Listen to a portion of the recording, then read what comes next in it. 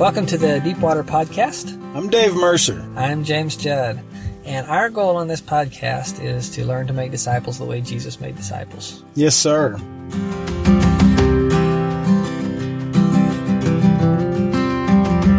Well, thanks for joining us for another Deepwater Podcast. I'm really glad you're with us today. Wanted to give you a little update on yours truly. So today is about 4.5 weeks since I had surgery.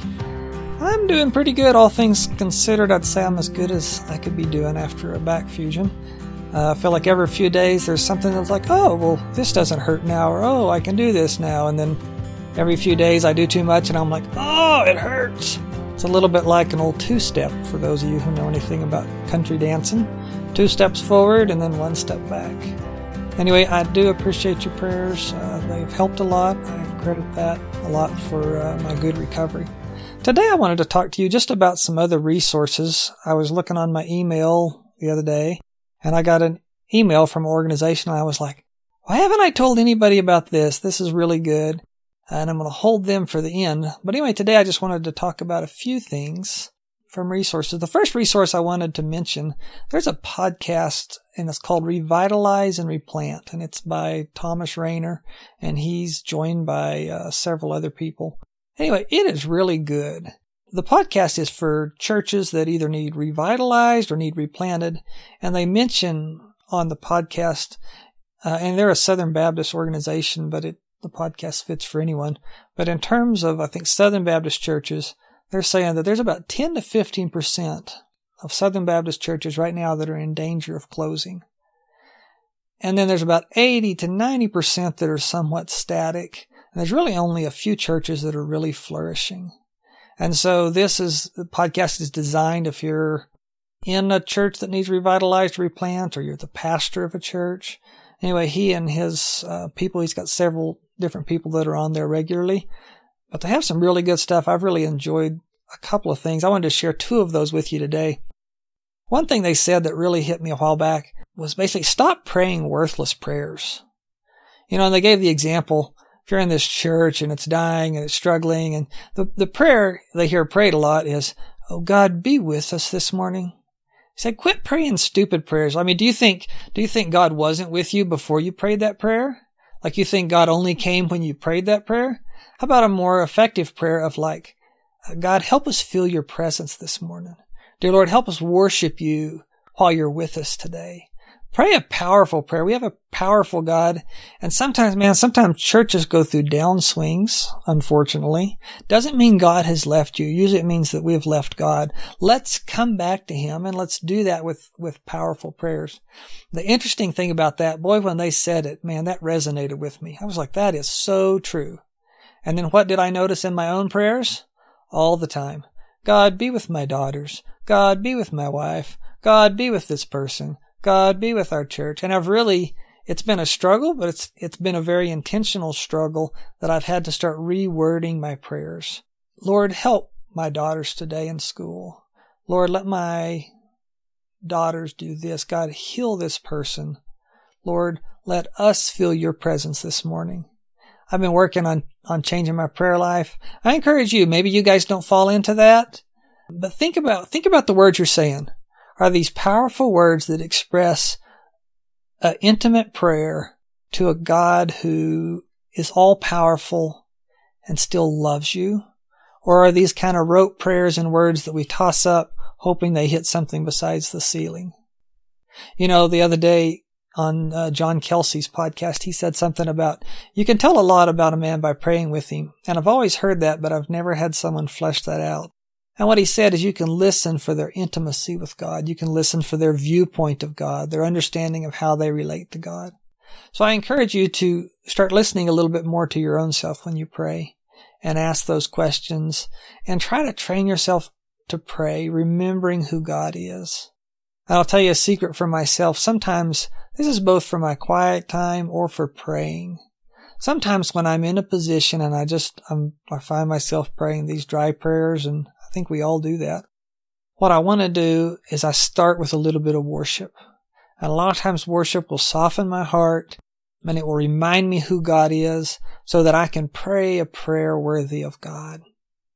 worthy of believing He is who He said He is, and He's powerful enough to do anything that we need Him to do, even more than we can expect.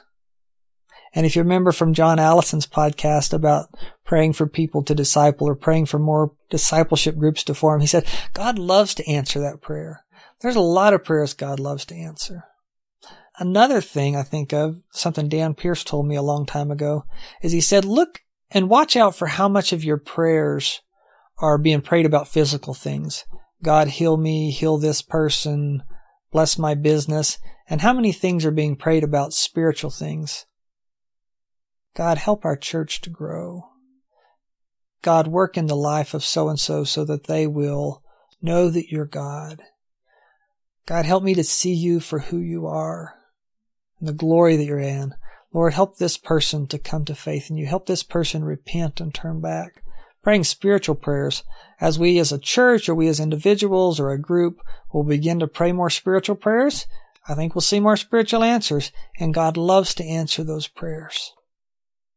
Another thing he said, and this one was one of those, every now and then he puts a zinger out there. This is back to Tom Rainier.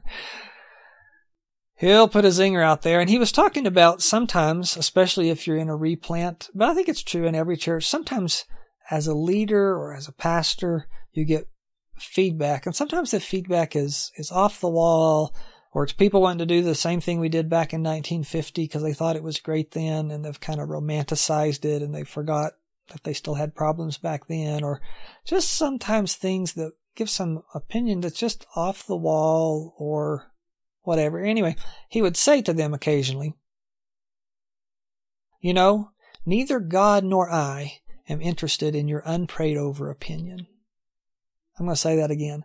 Neither God nor I am interested in your unprayed over opinion. Well, that's a zinger.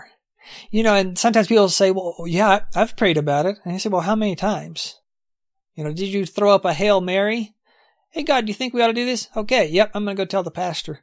Or have you really prayed? Have you called others to pray together with you? Call me, I'll pray with you. Let's pray for a while about it. And boy, that's a zinger. Today I was thinking about it. A friend had called and asked for my opinion. And that was one of the things I had told him that he might want to use in a situation he was in, that verbiage. And at the end of it, I told him, I was like, you know, I think you're going in the right direction, but I want to tell you that is my unprayed over opinion. So one, it was a conviction to me that I need to pray more. But two, I also wanted to give him, he sought my advice, and I wanted to give it, but I also wanted to give it the caveat that was James' thinkings. We'll pray for you more this week and the next week, but that was an unprayed over opinion. As I pray for it, if I get a different opinion, I will let you know. And think about that. How often are we really guilty of giving our unprayed over opinion? Maybe some of you out there who are really shy, maybe you're do great with that because you just don't want to talk. But boy me, if I'm not careful, I'm always ready to give an opinion on anything. How many times do we say, well, I think this. I think we should do this. I think, as opposed to, I've prayed and I believe God has said. I prayed and God showed me this scripture. I've been praying about this for a long time, and I believe what I've heard from God. And me personally, unless I've really, really, really heard a clear word from God or been given a clear scripture, I always like to have that caveat of, you know, this is what I believe God is saying. You pray over it too. You know, if it resonates with you, then maybe that is what God's saying. I don't want to come and say, thus says the Lord, unless God has, just really spoken clearly. I want to be careful about that. But I do want to be careful that, one, I don't offer too many, or I should say none, that I don't offer unprayed over opinions. And two, that I don't accept unprayed over opinions. Let's challenge our people to pray. And let's conform ourselves to God's word and conform ourselves to God's way of thinking. God said, I believe it's in Isaiah 55. He said, my thoughts are not your thoughts, and your ways are not my ways. And boy, that's true. Yesterday, we were having a little Bible study in our home going back to my surgery, since I can't really get out and go to church, we've been having a Bible study Sunday afternoon and inviting a few people over. And we were studying Luke chapter 6, and it's where he's going through some of the Beatitudes, and he says, blessed are you when you're hungry, when you're poor. Blessed are you when people say bad things about you. And the flip side, woe to you when you're well fed. Woe to you who are rich. Woe to you when everyone speaks well of you, because that's how they spoke of the false prophets earlier. And I was just thinking, boy, God's ways are not our ways. His thoughts are not our thoughts. And man, I need to conform my mind to the thoughts of God. So, try to watch out for unprayed over opinions. Let's have prayed over ones instead. The other resource that I really wanted to mention today, and they were the one that spurred the thought of like, why haven't I mentioned this? There's an organization, it's called discipleship.org.